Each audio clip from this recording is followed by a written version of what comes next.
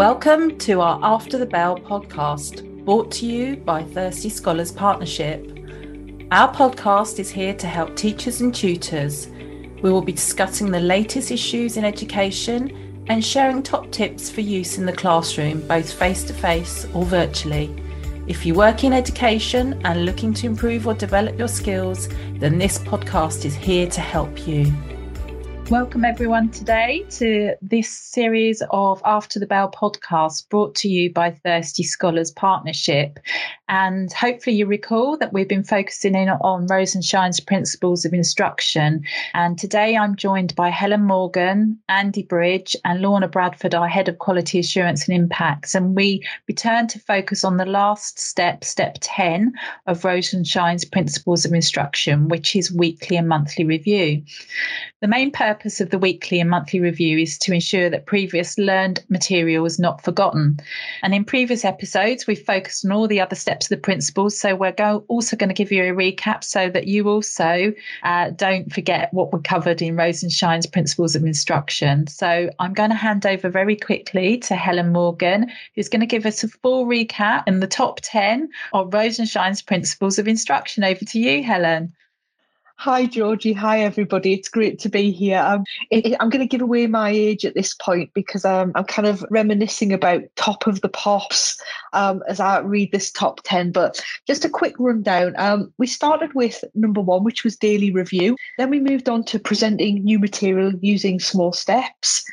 From there, we went to number 3, which was asking questions. Number 4, providing models. Number 5, guiding student practice. Number 6 was checking for student understanding.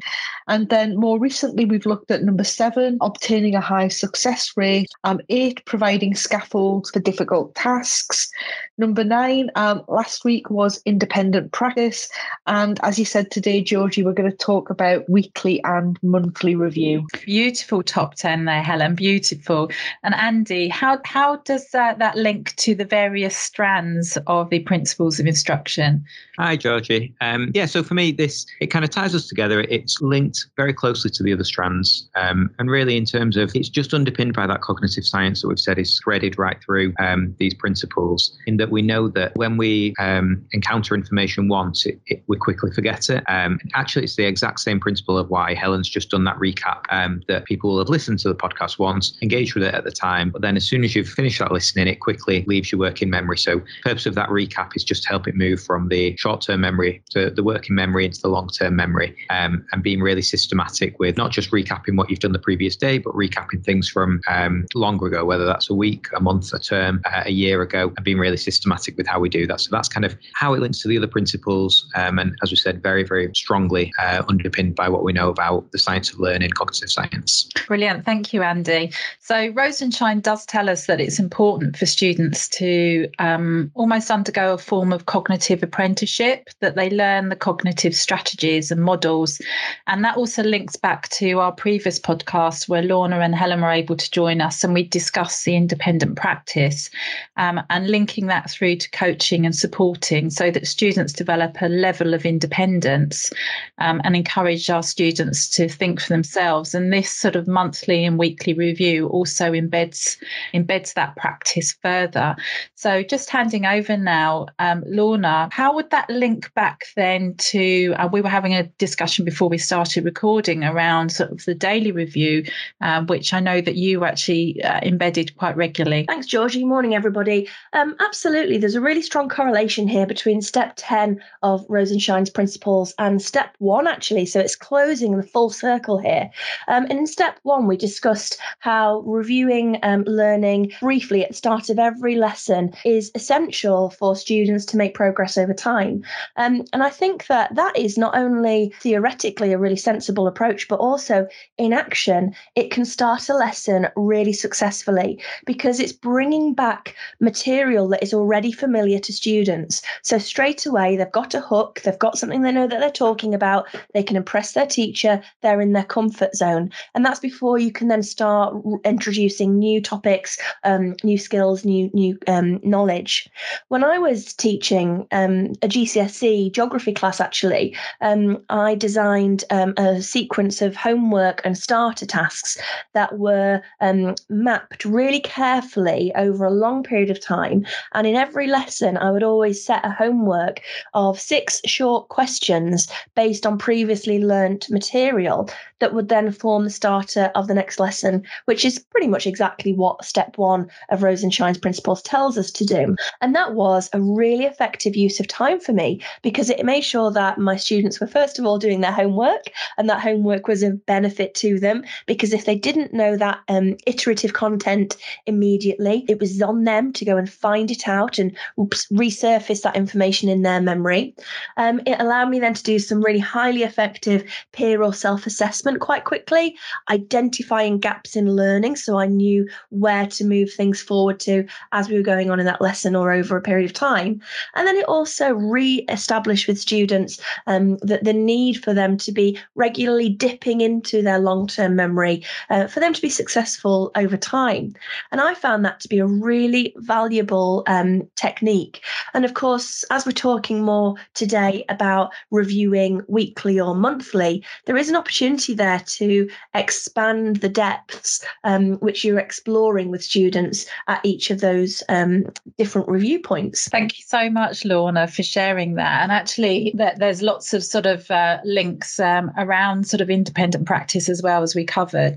So sort of Andy, you're actually sitting there working currently in a role as a deputy head of school. How would that actually play out within your environment currently? So for me, I think this works really well where it's embedded as a routine and the staff members have a real clarity of what that's going to look like in their lessons, and the students know exactly what to expect. And there is a balance. You want it to be an established routine, so maybe at the start of every lesson, or some kind of consistency between classrooms so students know exactly what to expect, but also staff to have the autonomy and the skill set to vary what that looks like. You don't want to switch students off at the start of every lesson by boring them with something that just becomes repetitive for the sake of repetition. So we want the consistency of it always happening, but the autonomy and the variety of strategy to get that repetition. I think just to come in there as well, it's really interesting, isn't it? Kind of this reviewing material and thinking about how we bring it into the long-term memory so that students develop that fluency and automaticity of recall of that information. And I'm listening to both of you and smiling because I don't remember a huge amount about being at school because I'm 48 now, but there are certain things that I do remember, and particularly kind of I loved languages when I was at school. I did Latin, French, German, and we did loads of work on remembering verbs and recalling verbs, and we did that really regularly. And I'd say, it's 30 odd years since I did those verbs at school, but I can still remember them because we did that frequent, either daily recall, but then the monthly and weekly recall of them. And that whole thing about building that roadmap of knowledge for students over time. So we build that schema. When we get the connections right for them, and we build that network of connections with their knowledge where they can, make those connections, they can recall things really quickly or reroute themselves as learners. It has huge value, not just in the lesson that you're teaching, but across lessons and beyond lessons. And I think it's important to not just look at this as an approach to learning for now. It's also an approach to learning that's going to benefit young people in the long term as well when they move beyond school. Definitely, I'd really agree. And like you were saying there, this is nothing new. This has been happening in schools forever. It maybe just had different names like rote learning before, but maybe the thing that we're trying to do slightly differently now is be a bit more explicit with the students about the reason that we're doing it and the strategies that we're using. So certainly in my context, we're doing some work with the students on Ebbinghaus forgetting curve, on long-term memory, on the power of retrieval practice. And as you said, that then upskills them to take that strategy and implement it themselves in revision or, in a post-16 or university university setting, teaching them the process of learning as well as just delivering the strategies to them. So actually educating the students on the actual strategy that you're using with them so that they actually can then take that away and apply that elsewhere. Is that what you're suggesting there, Andy? Yeah, definitely. And I just think it's something, in my experience, we haven't done enough of. We just kind of accept that the teacher knows those strategies and the student should do as we say, but actually empowering them to understand the methods that we're using, I think can be really powerful. Thank you. Thank you for that, Helen. Yeah, I'm just listening to Andy there, and I think kind of, again, there's so much overlap, isn't there, when we think about kind of pedagogy and practice, because that process of students understanding the process of learning is really metacognitive. And what we want is not just students learning lots of knowledge and being able to connect that knowledge, but we also want them to be really knowledgeable about themselves as learners. And when we kind of bring the strategy to the forefront of why we're doing something, then as well as building that roadmap of knowledge, so they've got more prior knowledge to draw on and apply in different contexts and situations, we're really kind of building their knowledge of themselves as learners and how they learn best. And I think one of the things that perhaps, we go back 20, 30 years, I've been teaching 20 odd years now, that we didn't do as much of kind of, maybe in the 90s, was really focusing on that process of learning and helping students to understand themselves as learners. And I think when you connect the two things together, what we're seeing now with kind of what we know about how students learn, it's really, really powerful. It's really powerful, and students really like it as well. Lorna, I think you've got some points here. Yeah, I just had a memory come to mind there of many years ago, a student in probably year 10 saying to me, "Miss, you just know so much." And about geography, of course. And I was thinking, well, yeah, I should do. That's my subject. That's what I have to teach you. And it just dawned on me. And I remember having this really clear moment of, wow, this is why this is important. Because that student needed to know everything that I knew. And they also needed to know that amount of information from probably 10 other subjects. And the assumption was that they could hold on to this information from 10 subjects for 2 or 3 years to then be able to apply it to examinations at the end and be successful. And I think there is a risk of some real naivety of teachers who think that I've taught it once, you've got it, move on. And that is so unfair on young people. And I think that's why this principle is so important, because the content load that is expected to be committed to long-term memory of students is enormous. And we need to have that regular recall of information. Like Helen was talking about her experience of verbs in languages at school. You need to come back to these topics regularly to have a fighting chance of being able to remember it all.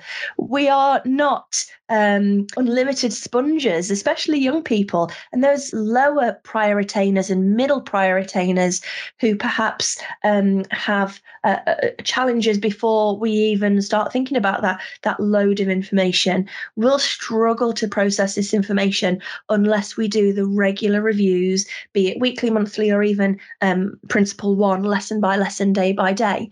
That really just triggered something with me there that Helen said that. And that also links through really interestingly to Rosenshine. He, with this principle, he talks about keeping it generative, and we were discussing this earlier, Helen, around that the students need to explore their memory to check what they know and understand, and removing those scaffolds and those kind of sort of different elements, so that you make them close their books and you get them to think about it independently, again, as in principle and step 9. So you start to build up a picture of how Rosenshine's different principles are applicable to each other and how they work and they blend together.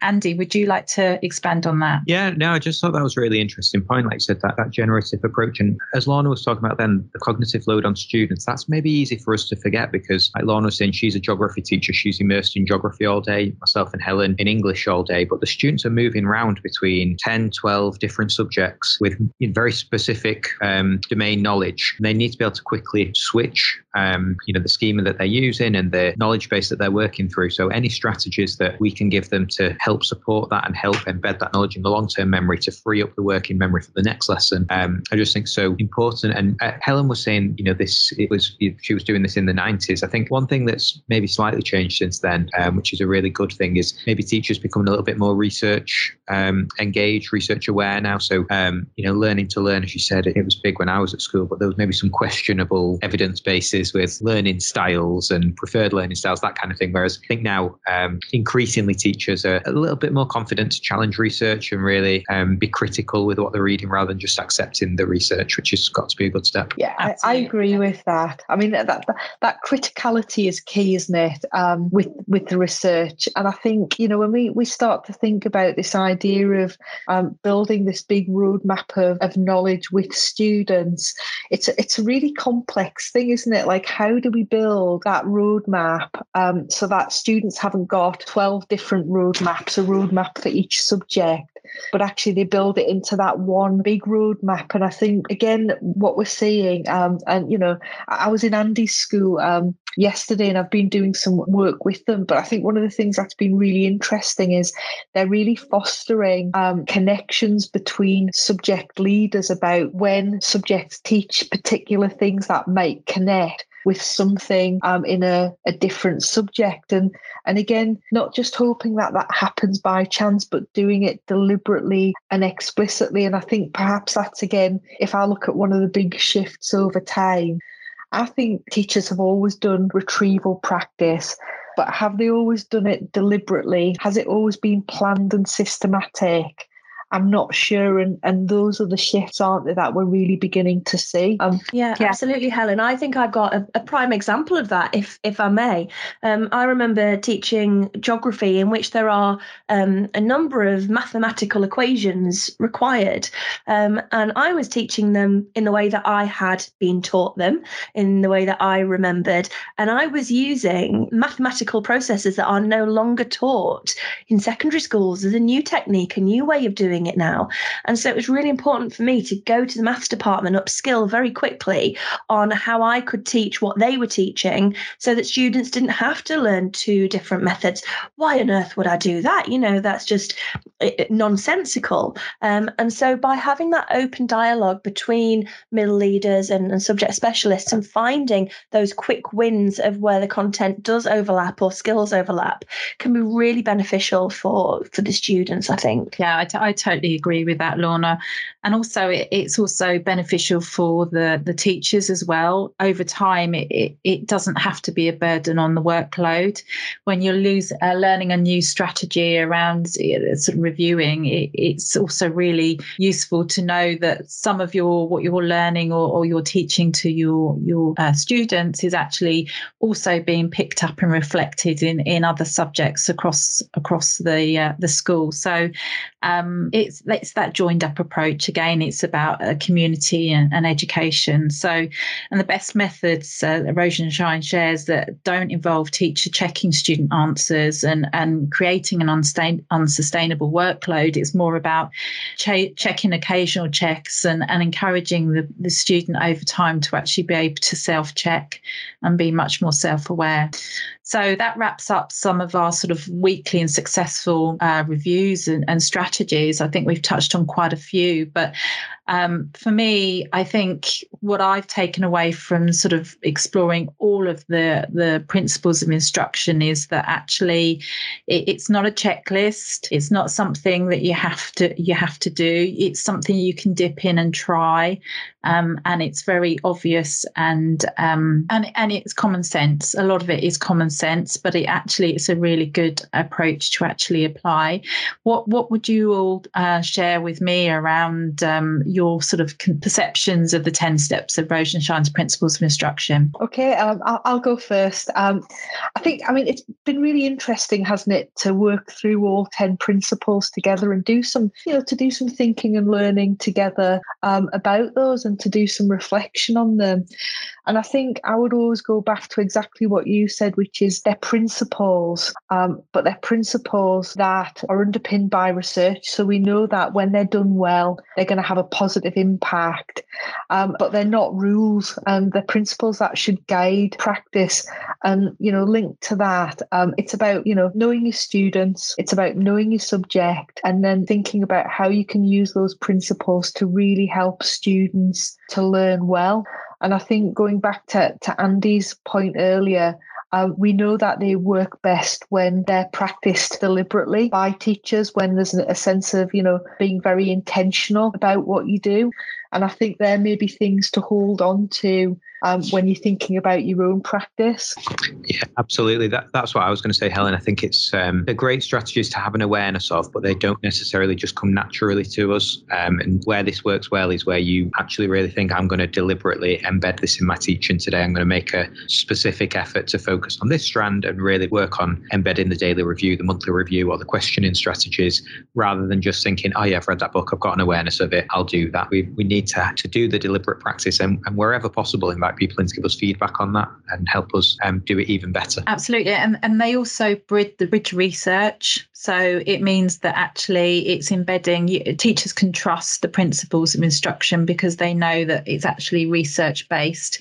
And Rosenshine talks about the importance of trustworthiness and that they're authentic. There's lots of evidence around them to kind of reassure teachers that this is a really supportive sort of strategy and framework to work from. And for all these reasons, it's Rosenshine's principles are recognised that they're a really useful platform for teacher development and the teacher development process as well. So I'd really encourage people to go back and review these and also listen to the recordings that we've done previously as well. And we've been very fortunate to have the three of you join us to sort of share lots of experience. Lorna, would you like to just wrap up on any of your sort of perceptions around the principles? An interesting way that I think they could be used in any form of educational setting is as a bit of a self-assessment tool, actually. It would be really interesting for a colleague to come to these principles with fresh eyes and have a look at which ones they think they are doing day in, day out and are part of their daily practice, and identifying any that they think that they could maybe do more work on. Because chances are, by paying a little bit more attention to one of those areas, that could really take their practice to the next level. And they're so sensible, for want of a better word, and can lead to brilliant teaching and learning in the classroom, that I think that it could be a useful opportunity to engage in CPD around some of these. And I think that the work that's on the Thirsty Scholars Partnership website could really support with some of these areas. So a great self-assessment tool as well. Yeah, absolutely. So Andy, what would I know we've got 10 to choose from, but what would your favourite takeaway be from Rosenshine's Principles Instruction, apart from MasterChef? God, Georgie, how can I pick one? They're so interlinked, it's really hard. I think, I don't know, I'm so torn. I think I would maybe go for questioning. I think if you get your questioning right, it underpins a lot of, it's good assessment for learning. It helps guide your future planning and your awareness of what your class can and can't do effectively. So I think I would go for the questioning strategies. Absolutely. Thank you, Andy. I thought I'd put you on the spot first there. I'm changing my mind now, thinking, is it questioning? Helen, what about yourself? Andy's right, which is that they're all interlinked and it's really hard to kind of split them and separate them. But I think for me, kind of, if I think about some of the students that I've worked with, some of the classes that I've taught over time, the two that really kind of spring to mind for me are presenting new information in small steps. I think when we work with young people, working in that small step approach, you can really see the cumulative effect of that building over time for them to help them to be successful. I also think about checking understanding.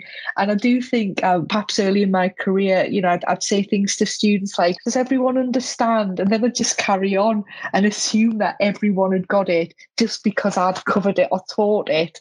And that's clearly, not the case.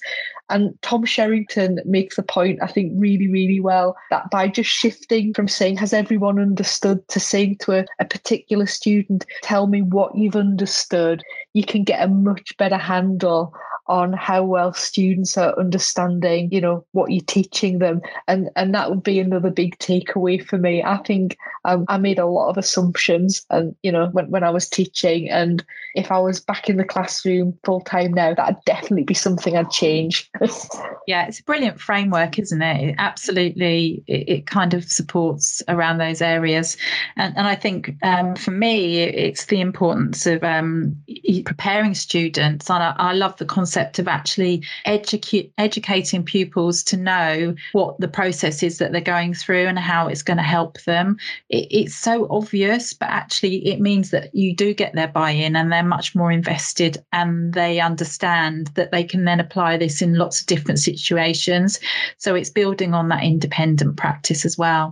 Lorna? Well, mine's a little bit of a cop-out, really, because I think that the most important, or my favourite, is the provision of independent practice for students.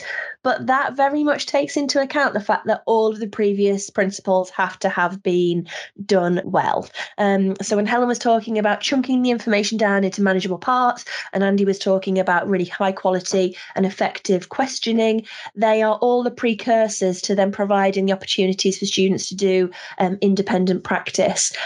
Because ultimately, as teachers, that's our final outcome. That's our aim, for students to take the knowledge and skills that we're imparting onto them and allow them to go and apply it in their own way. And it's important that teachers are brave enough to allocate parts of lessons to that really quiet, focused, hard level work that students need to become accustomed to, and it needs to be well planned into. But as we talked about in the previous podcast around principle number 9, there is so much preliminary work and groundwork that needs to go into that for it to be successful, that I think that I may have been a little bit cheeky there, because I do like that one, but only if the other ones have been done really, really well. Absolutely. Can I have it? Can I have that one? Yeah, you can have it. We'll let you have that one, Lorna. Yeah, that one's not going to work unless everyone's followed all of the other framework pieces. But yeah, thank you. I quite enjoy that one, and it's not a cop out. I'll let you have that one. Absolutely. So thank you so much to Lorna, Helen and Andy for joining us today. And we're wrapping up the end of the year, really. So next week will be our final podcast for After the Bell and the end of Series 1. And next week, we're going to be reflecting on our educational year of 2021. And honestly, what a year it's been. I've got some notes down here, but it's been a year which has required teachers to be educators, supporters, mentors, counsellors, allies, not to mention IT experts, and ensuring that our educators also have to have a toolkit of flexible project management skills. So you need to be agile as well. And we're going to delve a bit deeper on those reflections in our final podcast of the year. So our After the Bell podcasts are released on a weekly basis and provide quick tips and discussions with our experts around all things educational on our daily commute, on your treadmill, or for your focus for the day. And alongside these, we also offer our Twilight Toolkit webinars, and these are offered out free to the education community. So these are suitable for teachers, leaders, tutors and teaching assistants. And that includes whether you're an early career teacher or you're looking for a refreshing approach for your teaching practice within your school. It's always a pleasure to have time to sit and chat with you all about the different concepts. And next year, we're going to be picking up some new strategies. We're going to be focusing in on some very key themes. We're going to be looking at wellbeing in education as well. So we've got lots of exciting things for Series 2 and whatever 2022 is going to throw at us. But I look forward to having our final review next week. And thank you for listening to us today. Take care. Goodbye.